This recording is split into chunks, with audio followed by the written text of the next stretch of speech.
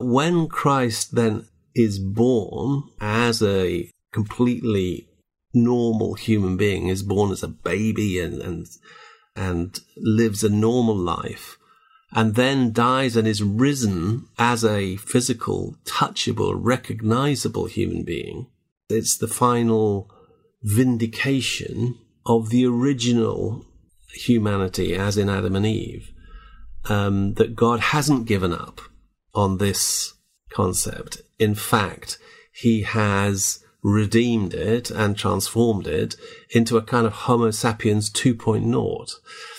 And so, drawing on from that, I think we don't need to have a more advanced, sophisticated kind of humanity.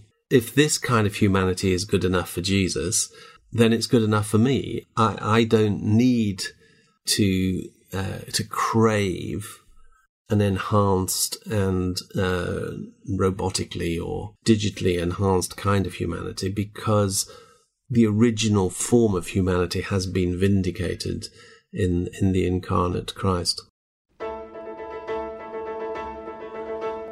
It seems like we're wandering between two worlds. Modernity as we knew it is passing away, and the next world, full of uncertainty, is yet to be born. Like the poet Dante, we find ourselves in a darkened wood, struggling to know how to think and how to live. Virgil guided Dante's journey through darkness with the light of reason.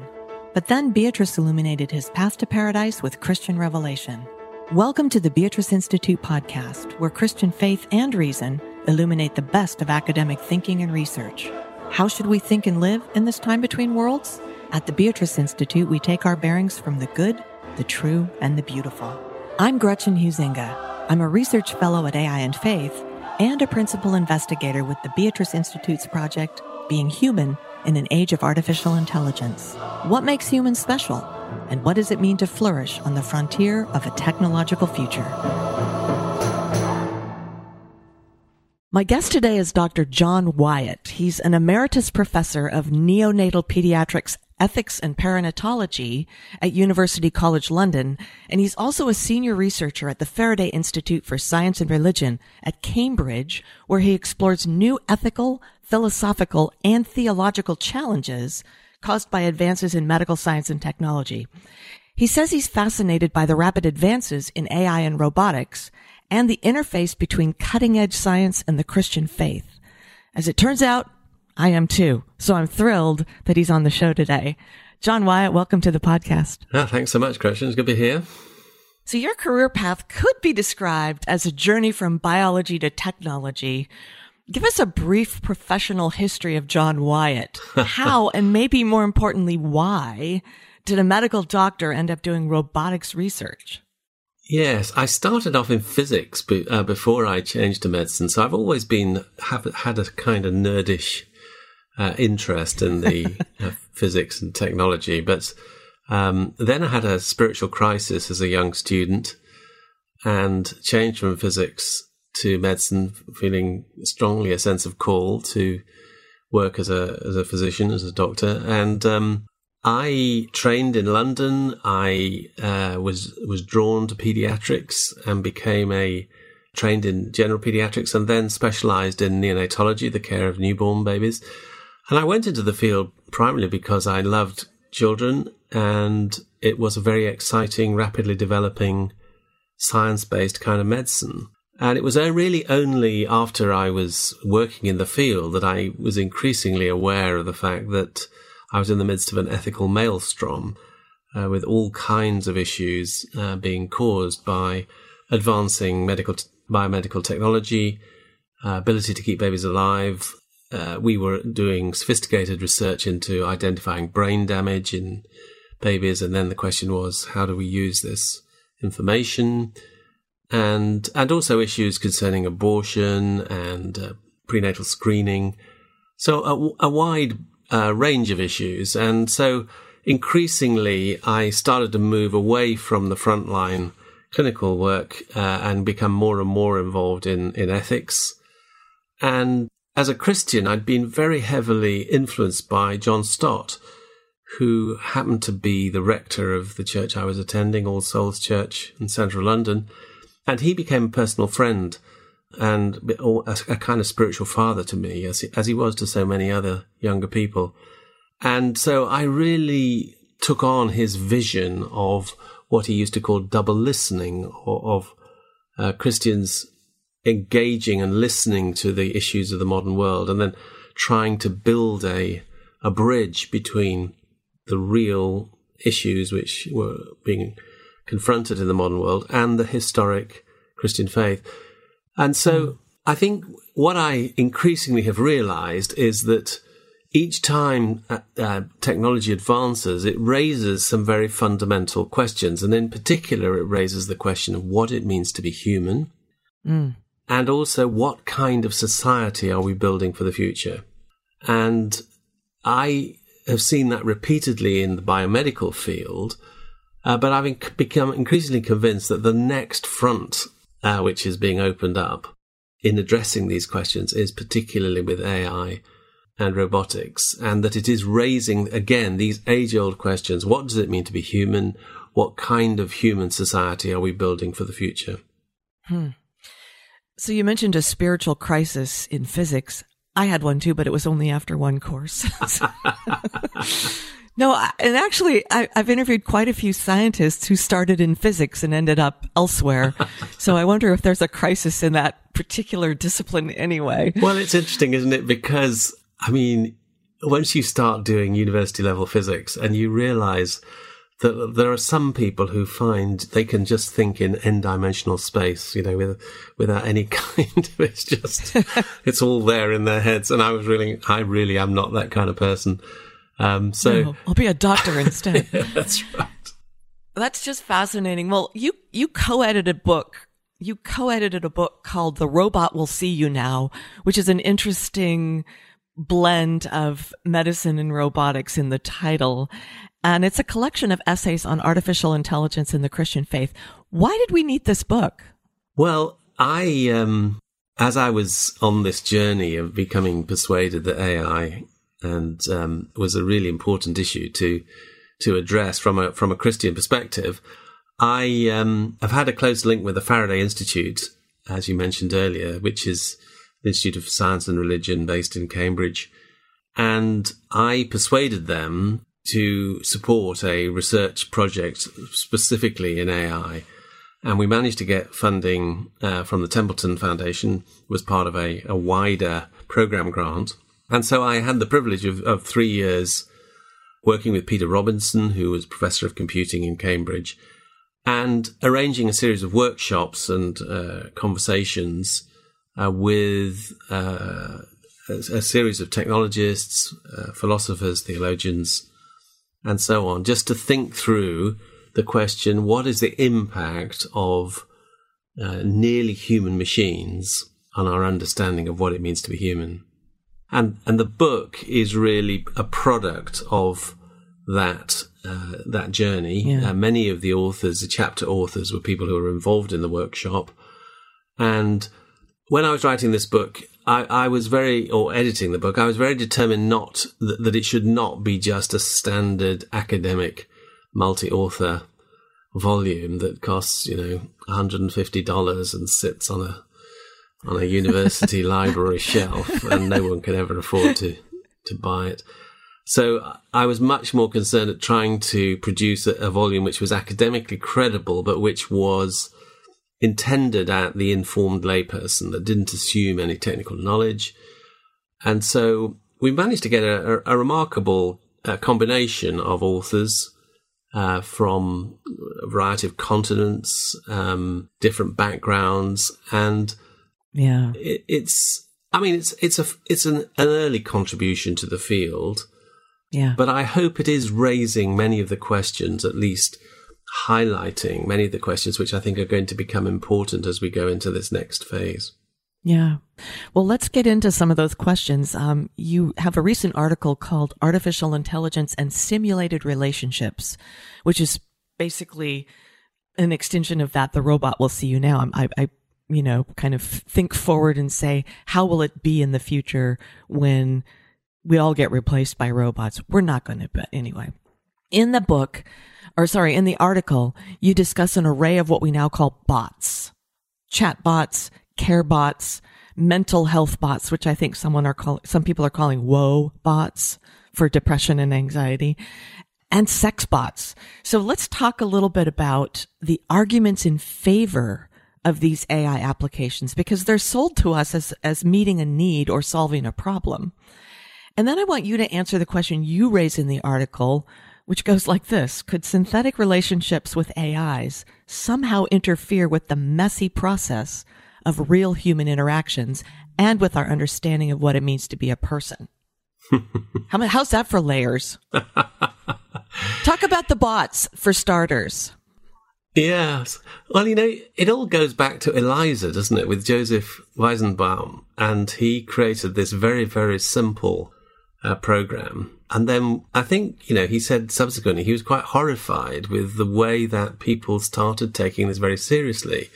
And in fact, I think the anecdote was that his secretary started, it was on a sort of teletype, started having conversations with ELIZA and then asked him to leave the room because this was a personal interaction.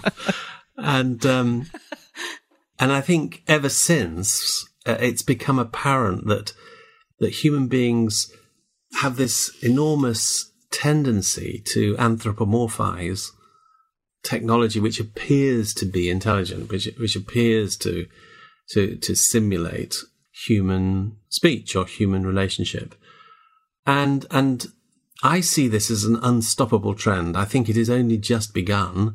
The commercial potential, of course, is enormous and has been identified with Google Home and Amazon Alexa and many other, Siri, and of course there is a huge investment going on to make these speech-producing bots more and more effective, and to destroy our sense that this is something artificial and create the illusion that we're actually talking to some kind of intelligent being.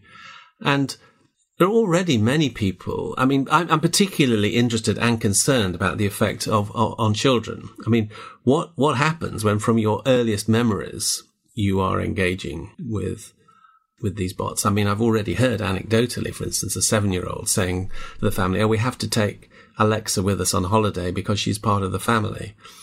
And I think there's fascinating research suggesting that in particular children almost seem to developing a third category for a being, so that most of us from very early on manage to divide the world into beings that are living and beings that are not living, and we have intellectually we have a very clear distinction between these two. But there is evidence that children who are exposed from an early age with this is in robotic animals, create a third ontological category, and it's somewhere halfway between. This thing is neither fully living nor is it fully non-living. It is a bit living. It is as though it was living. And I think we just don't know what the long-term consequences were. But we are already seeing people who say, actually, I much prefer talking to my bot than I do talking to human beings, because my bot is always friendly, is always pleased to see me, is always positive and encouraging, is never tired, never has its own interests, never tells me to push off, never tells me that I'm a prat. It's just... And so much nicer than talking to a human being. So I do feel a certain concern. Listen, I want to drill in there, because what you've just described is what I have seen as the selling point for sex bots. As a woman, it's like whatever. We could go down all kinds of creepy trails with that. But is this an X-rated show? No, it's not. But I mean, it is sold, the pitch for it is that it would be for people who are involuntarily, you know what I'm doing, prisons, the military, etc. I do. I mean, deprived of female companionship, And therefore, and we got an entire category called incels, which is involuntarily celibate, and that has more to do with, attractiveness and geekiness than it does with I have to go to the military for a period of time. But so backing up to it's always there, always kind, always responding in the way we want, whether it's for care, mental health, or sex. What is that doing to us?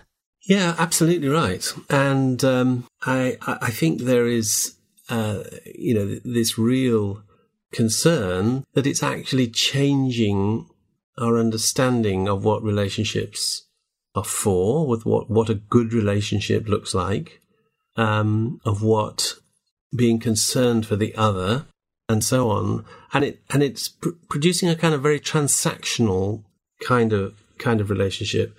Mm-hmm. Right. Take that same thought thread and go back to the care bot and mental health bot. And this is a question that I haven't asked before, but it's something that's been on my heart and mind, is if we have, for example, the mental health bot, the argument in favor is that it's always available. So if there's someone who's struggling with depression or maybe suicidal ideations, they could text this chat bot, this mental health bot that would walk them through an Eliza-like experience of therapy at midnight when a caregiver is not available. Is there any level of developing an inner strength or ability to wait for something? I wouldn't say, if someone's completely suicidal, we should say this is something you should do. But if we have a society that always gets our needs met immediately, a servant-centric society, where does the human idea of suffering through something or developing spiritual strength or emotional strength go? Well, absolutely. And I think they're really good questions. I personally would think it's helpful to draw a distinction between bots and programs which are specifically designed for a therapeutic purpose compared with bots which are designed for normal, quotes, relationships, or as someone to be friendly with when you're lonely.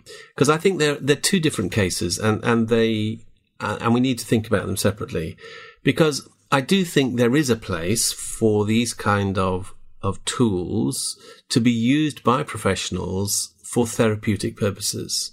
And there's no doubt that they can be very powerful. And one example you've given is of a kind of mental health applications which are providing some kind of replacement or support or additional support for cognitive behavioral therapy or for talking therapies or something else like that. And I think in that context, professionally supervised, given for specific therapeutic purposes, I think these are very powerful tools. And another completely different example is the use of robots with children with autistic spectrum disorder, where they seem to can have a very powerful means of helping children learn how to read faces, how to engage, and become more socially competent. So I think there's definitely a place within the therapeutic armamentarium, but I would want to draw a distinction between that and the use as a replacement for human friendship, because I think it's pretty obvious that there's a dangerous path there of ultimately withdrawing from human relationships. Right, and what you just said fascinated me, that someone on the autism spectrum could use a robot to help distinguish human facial expressions, or the face, the eyes, the voice from a machine. But that's a whole separate question. But it actually leads into another phrase that comes up in your work of analogous personhood, which is, I think, who's the author Nigel Cameron. It was actually Nigel Cameron, and I think it was in a conversation with him that he used this phrase, and I found it extremely interesting and quite helpful, because it's the suggestion that an analogous person is an entity that we know is not a person, but it is capable of playing the role of a person in certain specific contexts. And I think it's clearly controversial, and I know that some people have resisted and that particular phrase, but I am interested in the idea because I think the idea of analogy, that there is something analogous between what a bot does and the way a person behaves, and as long as we understand it's analogous, but it isn't the same thing, then there is some value in that formulation. Mm-hmm.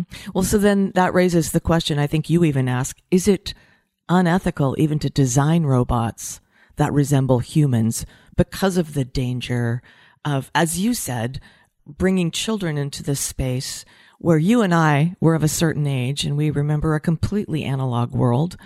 And, you think of the kids, my nephew's son was pinching fingers on a magazine. Like there was a picture and he was trying to enlarge it with his fingers. And it spoke to the idea that a magazine is an iPad that doesn't work, right? Yeah. So again, this ethical murky area where we are designing robots to simulate or, be analogous persons. Is that ethical? This is a big question in your world. It absolutely is. And it's interesting. I've often been challenged by people who say, yeah, but isn't that what children have always been doing with a teddy bear or with a doll? And my answer to that is, well, yes and no. I mean, it probably is true that in some ways a teddy bear is an analogous person. But every child who has at all got normal cognitive development knows that this is not a real bear. And however much, the little girl puts the doll into the doll's house and talks to it and has dinner with it and all the rest, the child is completely aware that this is not a real baby. Because as soon as you confront the child with a real baby, their behavior is completely different. And so the problem with the new sophisticated simulacra is that is the confusion. Now is the child really certain that this is not living, or is it living, and how should I treat it? And I think that it's that blurring which I feel really concerned about. And so I like the suggestion, which has been put forward by several people. It's sometimes been called a Turing red flag, which is the idea that whenever we have an interaction with some form of AI program or robot where we are at risk of confusing this for a human person, that actually by law, the device has to say, I need to remind you that I'm not a human being. It's almost like the terms and conditions. In other words, we break the spell, we break the illusion. The machine is designed to continually break the illusion so that you cannot confuse this. Right. And I really like that. I think that is a very positive suggestion. Break the fourth Interestingly, wall. the manufacturers hate it because everything is about building the illusion and preserving the illusion. Sure. And to have to be constantly destroying the illusion, they would see as entirely counterproductive. But my perspective is above all protecting the vulnerable and from abuse and manipulation and if we in order to do that, we have to continually break the illusion. Then I think that's probably a good response.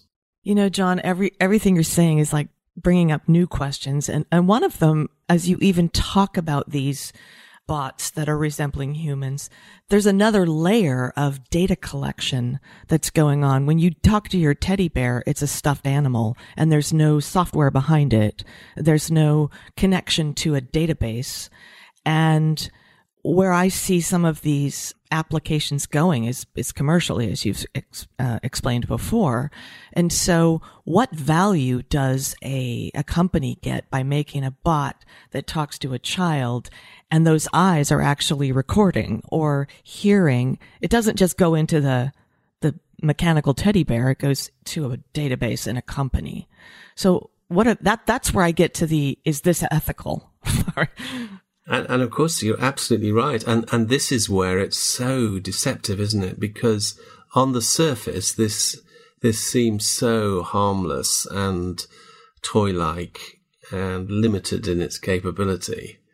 But the reality is, of course, is that this device, via the cloud, has access to obscene amounts of data and information, and it could be being powered by some supercomputer.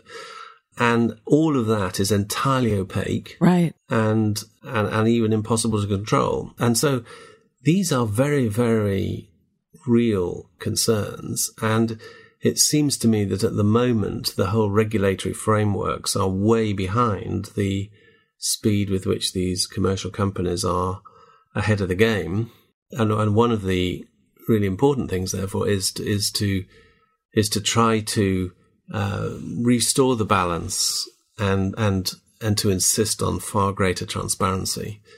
And of course, most of us don't want to be tracked. Most of us don't want conversations to be recorded. Most of us don't want our data to be filleted off and analysed. And if we are given the choice, we will say we don't want it to happen. Yeah. So I think we need to be given the choice. Right. But then you have the category of the child who doesn't have a file folder for that, or a mentally unstable person who also maybe does have the file folder, but is disturbed enough not to care at the moment. And those two buckets of data from a mental health perspective and a, minor perspective are the ones that bug me the most. Absolutely. And, from a Christian perspective, this recurring theme throughout the scriptures of the vulnerable in society, of widows, orphans, and immigrants, and that is very much at the heart of a Christian understanding of society, is the protection of vulnerable. And that really, to me, comes before things such as wealth creation and other, all of which are potentially good in themselves, but they're outweighed by the importance of protecting and defending the vulnerable. Yeah. And this whole idea of deception is at the core of this, the simulacra. And that leads into a discussion that we could have about the false image or the idol. And you address in an article what that's capable of doing to humans or human worshipers, specifically the idol. But what parallels do you draw between our human tendency to make idolatrous artifacts, as it were, in the image of God? And more recently now, what's happening with AI is that we're making idolatrous artifacts in the image of humans. Well, I certainly think the category of the idol is a very powerful biblical category, and which needs to be thoughtfully reflected on and applied. And of course, the Old Testament, I think of that passage in Isaiah where Isaiah lampoons the idolaters because they take a lump of wood and half of it they burn to keep themselves warm because it's just wood. And then they take the other half and they turn it into an idol, and then they bow down and worship it. How mad can you be? And yet that's in a way exactly what we're starting to see in many forms of AI, in that part of us knows it's simply ones and noughts and bits and some circuits whizzing around. And yet, just recently we had the case of the Google engineer who felt that this advanced program was becoming sentient and needed to be treated with respect.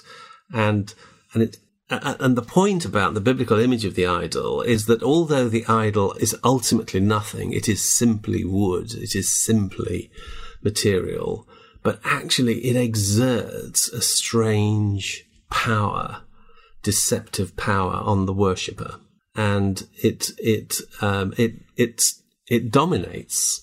Something that is ultimately powerless paradoxically starts to dominate our lives. And I think applied to advanced programming techniques, I really think there is something in that these are ultimately powerless idols in their very nature, and yet they can exert the most extraordinary power and mastery over us in a very strange way. Incidentally, I do find this quite common phrase that, God made human beings in his own image and now we are making machines in our image. I have to say, I find that very unhelpful, because I think it doesn't reflect the richness of what the Bible means by being made in the image of God. I mean, it's only God who is capable of making anything in an image, because the image is a profound reflection in a completely different. So God is spirit, and yet he chooses to call into existence matter and then mold that matter to reflect his own being. Now that is a profound, wonderful thing. There is no way that human beings can ever do anything like that. We are simply incapable, as beings made out of dust, of creating anything in our image in that sense. And so I think that's probably not a very helpful way of thinking about it. Nonetheless, because because these are artifacts created by human beings, and because human beings are fallen, we should not be surprised that the artifacts we create are contaminated by our fallenness, and that includes AI. Right. Well, and as you unpack that, I see that, but I also see our human desire to try to do what God did and to try to be what God was. And so my framework for it isn't that we're actually doing what God did, but it's the whole run at the hill thing, especially for people who take God out of the equation. You know, if you order intelligence in such a way where you have divine intelligence, human intelligence, and machine intelligence, you've got a complete anthropology. God out of it, you don't. And it's just us. So why wouldn't we take a run at that hill? Okay. Yeah, I can see what you're saying. So, well, and even then, I think, you know, a block of wood, like you mentioned, I used that in my dissertation as an example of how stupid we are. And there's other areas in scripture that talk about that as well. But AI gives us a very particularly oracular instantiation. So I can't, the wood isn't going to talk back to me, but the AI might. No, exactly right. And I think that is something which is profoundly interesting and mysterious, because the whole point in the biblical narrative is that the idols couldn't speak, and they couldn't move, and they couldn't breathe. And so part of the lampooning of the idolater is it's so transparently obvious that these idols have no innate power.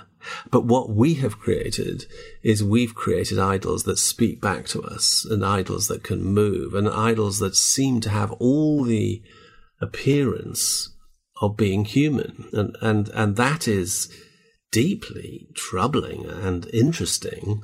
But of course, it indicates why these modern idols are so much more powerful and so much more deceptive. Right. And tricky. Well, so you and I have talked a couple of times about spiritual powers, and both good and bad. And in St. Paul's letter to the Ephesian Christians, he says to them, our battle is not, or he reminds them, our battle is not with flesh and blood, but with rulers, authorities, cosmic powers, and spiritual forces of evil. So some people have suggested that those spiritual powers find their way into the tools we make. And I have to ask you, John, do you think AI is becoming one of those powers? Well, I certainly think we have to be extremely cautious before we, and mustn't adopt a kind of simplistic metaphysics of demons infesting computers, because actually the metaphysics of Paul and the New Testament writers is a highly sophisticated and thoughtful understanding of.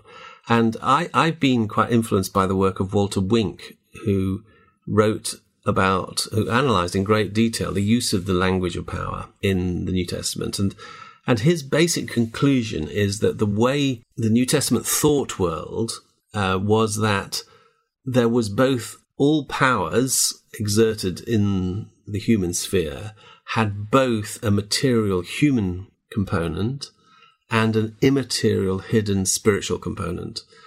And often modern commentators, when they read this language of powers, they say, well, it's not clear. Is Paul here talking about the earthly powers, the magistrates, the rulers, or is he talking about hidden spiritual forces? And what Wink says is the whole point is that in Pauline thinking, the two are inextricably intertwined. Whenever there is earthly authority, there is also hidden spiritual authority.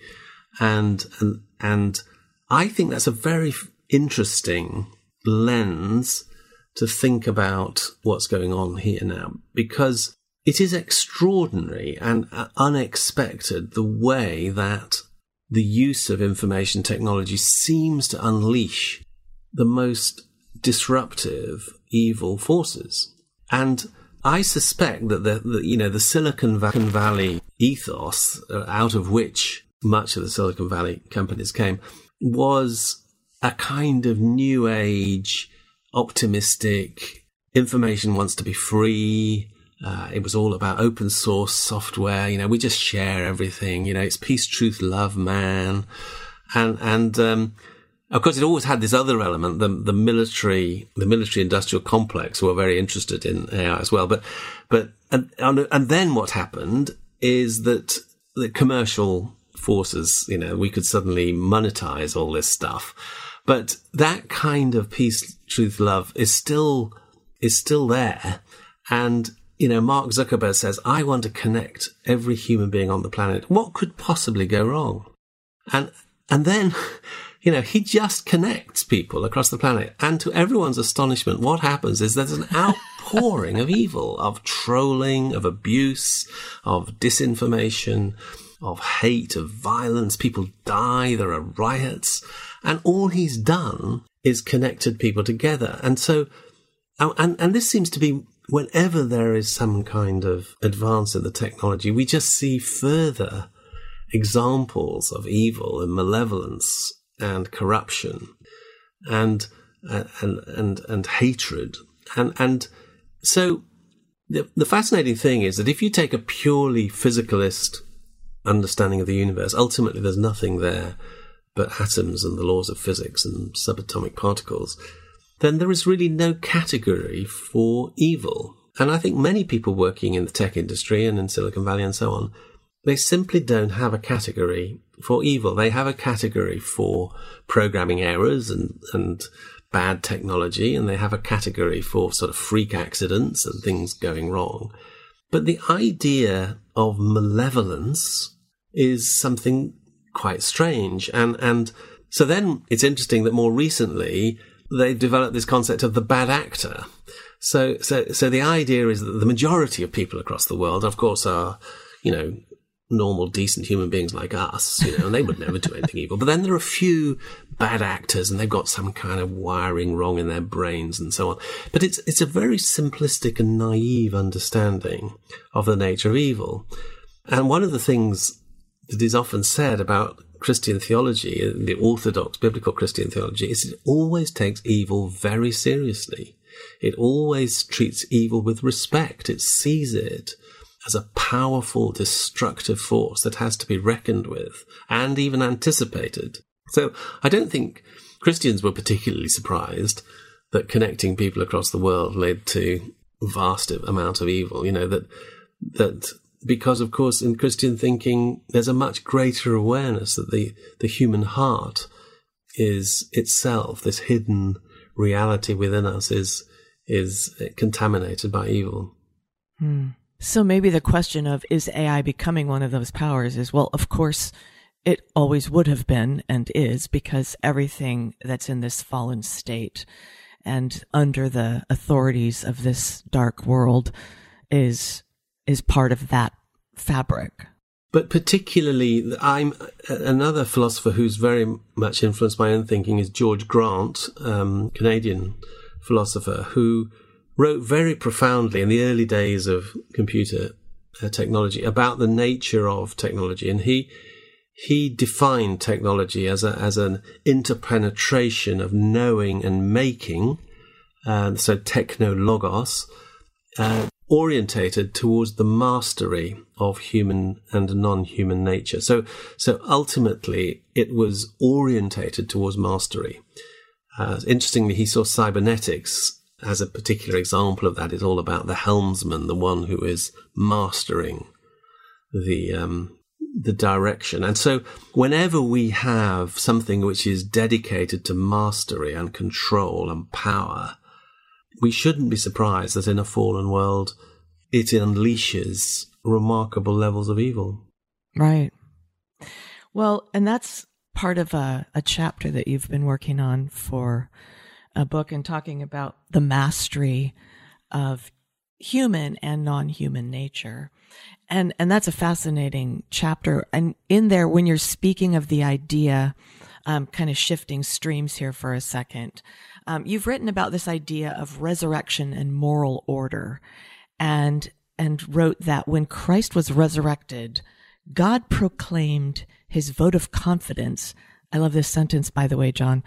God proclaimed his vote of confidence, his final yes to original model humanity, which is, it's a beautiful sentence and concept there. So in an age of cynicism and the software model of constant upgrades, what are we saying yes to with AI and robotics? Well, what I've tried to do there is simplify and popularize the thought of Oliver O'Donovan, a British theologian who wrote a very profound book, Resurrection and Moral Order. And it's really he saw the resurrection as playing a profound role in, as I've said, confirming the original creation order. So he says, before the incarnation and the resurrection, having seen the litany of everything that's happened in the Old Testament, it would be easy to conclude that God's whole plan of creating this being made in his own image but made out of dust has gone horrendously wrong, and the best thing to do is to wipe the slate clean and start again with a new beginning. But when Christ then is born as a completely normal human being, is born as a baby and lives a normal life, and then dies and is risen as a physical, touchable, recognizable human being, it is, as he says, it's the final vindication of the original humanity, as in Adam and Eve, that God hasn't given up on this concept. In fact, he has redeemed it and transformed it into a kind of Homo sapiens 2.0. And what we see in Jesus is our first glimpse of what Homo sapiens 2.0 might be. And so, drawing on from that, I think we don't need to have a more advanced, sophisticated kind of humanity. To put it in simplistic terms, if this kind of humanity is good enough for Jesus, then it's good enough for me. I don't need to crave an enhanced and robotically or digitally enhanced kind of humanity, because the original form of humanity has been vindicated in the incarnate Christ. That's absolutely beautiful. And it flies in the face of what's happening and I use the term Silicon Valley as sort of a representative term for technology and AI and robotics. But it seems like then, John, how could we as Christians push back and say, actually, A, we don't need an upgrade as you think we do. That's already been accomplished in the resurrection of Jesus. But B, then what do we do with this push towards the upgrading of the human that's happening regardless of, what our beliefs are? Well, I think that's right. And I think this is a huge challenge for us as we come into this age, because it seems to me that transhumanism is an idea, a philosophy whose time has arrived. And in many ways, we're already seeing low-tech transhumanism. I mean, even cosmetic surgery, gender-defining surgery, gene doping, recreational pharmaceuticals, all these are kind of low-tech transhumanism. Already the idea has come that we need to upgrade our bodies. And I think these are just very low-tech versions of what is to come. What is to come is a much higher tech more sophisticated version of improving ourselves. And I think it's going to be a challenge for everybody, but particularly for Christians, to say, am I going to go down this route because this is where the smart money is? Or am I going to say, actually, you know what? I love being human in the way that I've been made. I mean, I think I would argue that this desperate sense that there must be more to human existence than this. I mean, it's driven by a sense of dissatisfaction. I am just not satisfied. I have all these dreams of what could be, and then I wake up in cold reality and it's yuck. I am not satisfied. And I think that is an example of what C.S. Lewis calls the inconsolable longing. It is a God-implanted longing for something more, something greater, but it then gets redirected into let's do it through technology. Right.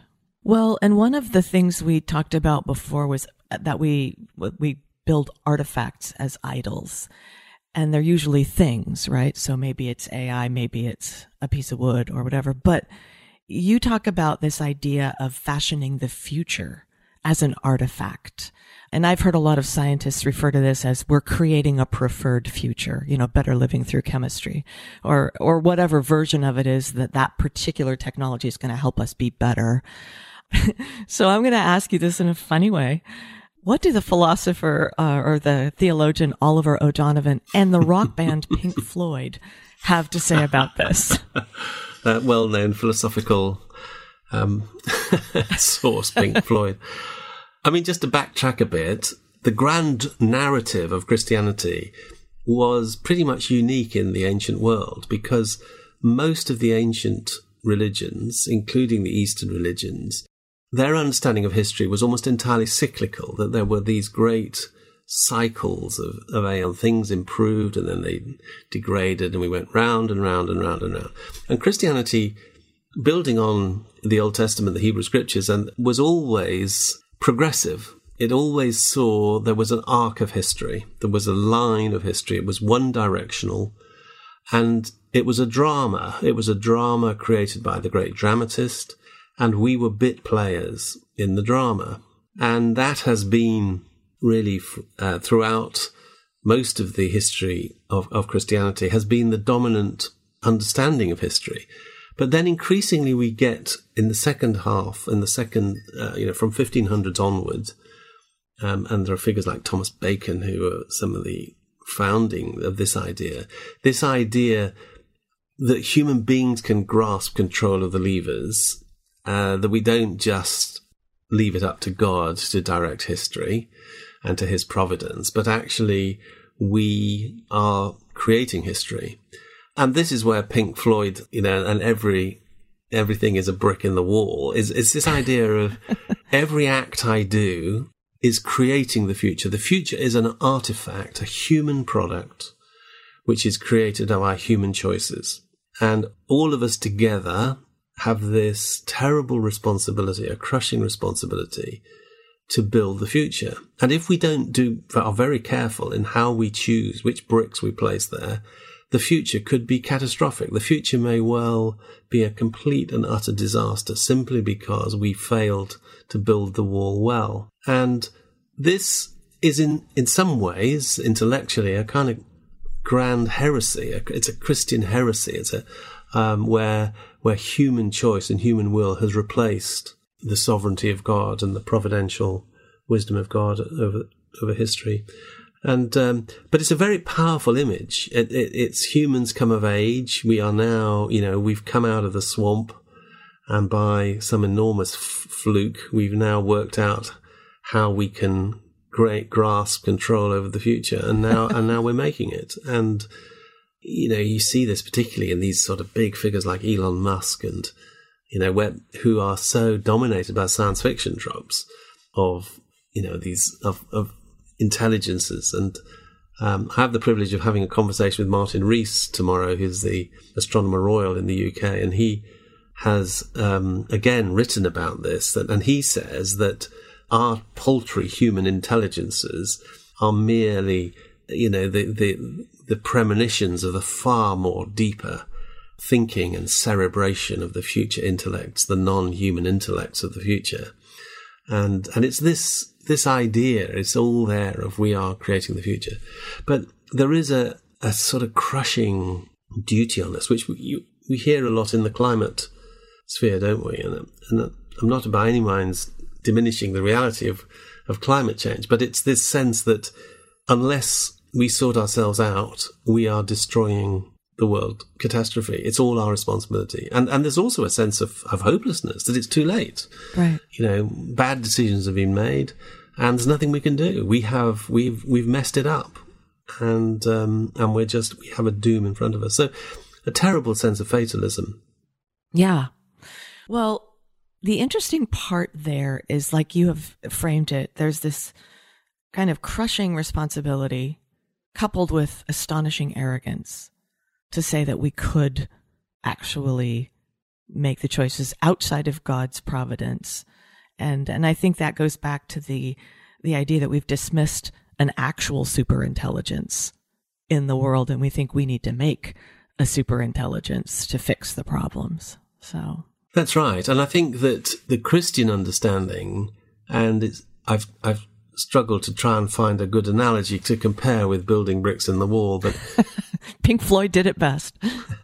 It seems that one way of thinking about it is that there's a great river which is flowing through history, and which started before the foundation of the world, and it's the river of God's providential purposes and plans, and we are called to contribute to the flow of the river, and we do that by putting rocks in or little dams or something like that. And these, our actions do influence the river. They do have downstream effects, and therefore we're called on to act wisely, to act with faith, hope and love and prudence and so on, justice. But we are not so arrogant as to think that we can in any way redirect the river. The river is going to flow long after we have disappeared, and that gives a freedom. And O'Donovan points out that actually this is the way that the Bible thinks of the Sabbath, that it's possible that we don't have to work 7 days a week, 7 days a week, 7 days a week building a future. We can actually have a Sabbath when we stop and we celebrate and we enjoy and we rest, because the future of the river doesn't depend on us. Right. It's Christ's yoke upon us, not our yoke, to make it happen. John, as someone with experience in medical and bioethics, you've noted that we've been at that long enough to have formulated a clear Christian response. And at the same time, you've suggested that AI presents us with such genuinely new issues that we don't at the moment have an equivalent framework for AI ethics. And to quote you, which I love to do actually these days, John, we're painfully aware of our deficiency and we're working on it. So, and you're at the Faraday Institute. You've turned your intellect and your superpowers toward these issues. So think of this podcast for a second as a sort of audio whiteboard. What ideas might be foundational to a clear Christian response to the simulacrum? Yeah, well, I think we need to think much more deeply about the theology of simulation. It seems to me that we haven't been forced to do that before. And I think one of the fascinating things, in the history of Christian doctrine is that it's often the confrontation with new challenging ideas and quotes heresies, which stimulates an outflowering of new Christian thinking, so that, we have if it wasn't for the challenges of the ancient heresy of Arius and so on, we would never have a worked out, fleshed out doctrine of the Trinity and of Christology and so on. So I'm actually very excited, because I think in the interface with these new, very challenging ideas, we're going to discover new depths and truths within the richness of the Christian faith. And so I think one is a theology of simulation versus authenticity, and why authenticity really matters. There's a wonderful scene in the television series Westworld, a rather tacky series where, but good, which is compelling, where there's a theme park dominated by humanoid robots, and real human beings can go to the theme park and they can live out their fantasies, which seem to be largely about either having sex with robots or else shooting them and fighting with them.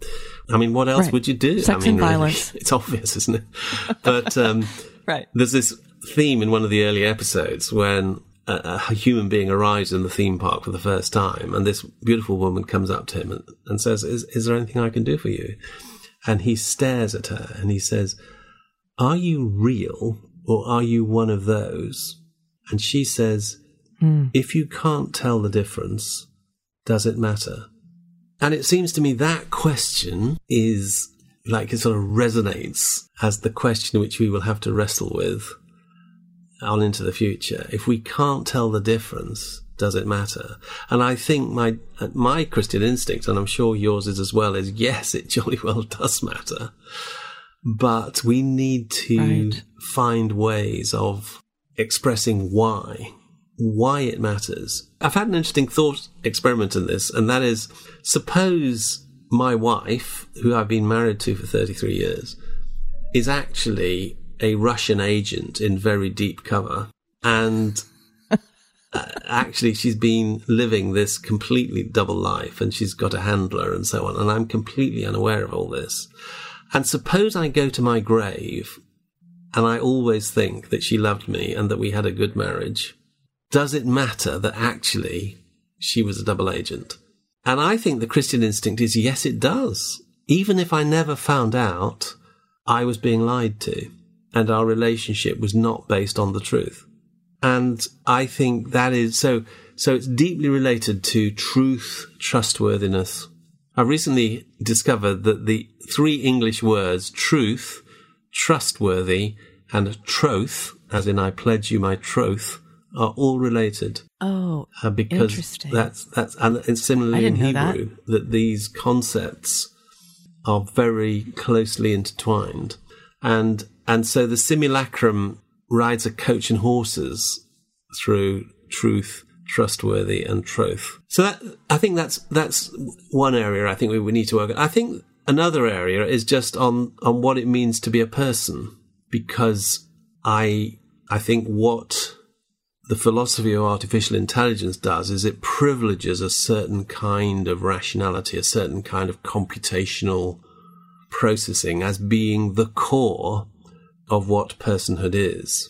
And I, as a paediatrician who have cared for many children with profound brain injury or with disabling conditions, am completely convinced that despite the fact that they may have a very impaired ability to process thoughts, they're still very much a person as I am. In other words, personhood is not the same as processing power. But then the question is, well, what is it? Right. And I think ultimately it's a reflection of the image of God and the fact of the persons of the Trinity, that we are persons in relation.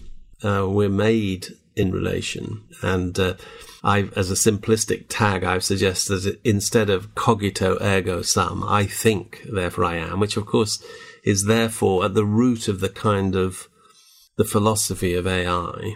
I think it's, in Latin, amor ergo sum, which means I am loved, therefore I am. It is actually to be in love, in relation, that is the core of my personhood, of my being. And only human beings can experience that. So I think the theology of personhood and of human anthropology is something which we need to drill down deeper and further in order to compare and contrast with the, quotes, analogous or simulated personhood of the machines. Right. You know, everything you've said just raises, again, more thoughts and questions, but I've heard that we are not primarily thinking things, we are primarily loving things, which is why you see so many irrational decisions made over love, even in light of all of the cognitive warnings against such a relationship. And I want to point to you too. My father's suffering with Alzheimer's and kind of rejected the church all his life. And then when his brain started to go, he started to go to church with my mom, and he listens to the Bible now and will pray with us. And my mom asked her pastor, what's up with that? And how do I take this? Is this real? Cause his brain is gone. And the pastor responded, the brain and the soul are different and operate differently. And God can affect our soul, even if our brain doesn't work as it did before, which kind of goes to your infant. Absolutely. I think that's absolutely right. And there's this wonderful verse in the Psalms, deep calls to deep. And that's often been applied to that, that the deep things of God are knowable by the deepest places of what it means to be human. And that's, again, an aspect of the image. And it's the way that, whether we like it or not, we are in a relationship with God. And I think it's true that therefore our cognitive rational bits of our minds and brains, which are supposed to help us in our faith and guide us in our faith, can actually be the obstruction to our faith. And of course, we need to become like little child. I mean, Jesus says, unless you become like a little child, you can never enter the kingdom of heaven. And it's the pride and the arrogance of our thinking rationality. And we can work this out ourselves, which becomes the biggest barrier. Yeah. Well, as we close, when you and I talked before, you used a term, co-belligerence, which I looked up. I mean, I know the words, but historically, apparently it's meant that you were allied with someone else against a common enemy in a conflict or a war. But how might we as Christians expand or update our definition of this term in this deceptive, AI-infused, robot-forward, simulation-centric world? What are we up against, and how might we join forces with other believers as we face this? Yes, I find this concept very helpful, because the idea of co-belligerence is that we're in some kind of conflict and we're trying to promote our particular perspectives and so on. And for the purposes of this particular conflict, we find other people who don't necessarily share our entire worldview or convictions, but who on this particular aspect share our common goals. And we agree to fight together. We agree to pool our resources in order to have greater effect. And the fascinating thing about this kind of field is that Christians can find very different co-belligerents from other fields, such as in, the very well-worn pro-life, pro-choice fields and so on. This is there are very different co-belligerents here. And in particular, I think there are a whole number of people who don't come from a Christian or religious perspective, but who are deeply concerned about making human-centered technology, and are concerned, as we are, about the abuse of the vulnerable, about manipulation and coercion, about data storage. And I think even though we don't share fundamental metaphysical or philosophical concerns, we do share common concerns about the appropriate use of this technology. And I'm struck by how many people there are out there who share these concerns. In fact, I think we're probably easily the majority, but at the moment we don't have any mechanisms for pooling our common concerns and interests. And I think we've got a great deal to learn from people who coming not from a Christian perspective, who are in some ways ahead of the game compared to us in terms of thinking of ways of minimizing damage, harm minimization, splitting up commercial interests, improved regulation, warnings like the Turing red flag, and so on. So I would very much encourage us to be looking for co-belligerents and to be wanting to pool our resources to try to have a greater influence against where we see clear evil and dangers. Have you seen this in the field of bioethics already? I mean, we're about 50 years behind these big questions, and that's been your sort of swimming pool for a long time. Oh, absolutely. I mean, an example would be, for instance, in reproductive technology, concerns about IVF and the use of embryos and all that kind of stuff. I've found a number of co-belligerents, for instance, with feminist groups who are very concerned about the abuse of women. I've found them in ecological groups who are concerned about nature and protecting nature and not using embryo enhancement and so on. So, it's just examples of where, certainly in the bioethical field, co-belligerence is a very powerful and effective tool. I just like the term co-belligerent. And I'm one. I'm on your team. I'm in the game, John. Every time I talk to you, I learn something new, and I end up grinning at God's goodness. I just want to thank you for taking time to join me today, because you have a lot of work to do. So get back at it. And I'll at some point probably join you as a co-belligerent in some way. Okay, we'll be out there on the frontiers. On the front. That's right. Well, it's been a real pleasure again, and thanks for joining me, John. It's been great, Gretchen. God bless you and what you're up to. Thanks for listening. If you appreciated this episode, please rate and review us on your podcast platform of choice.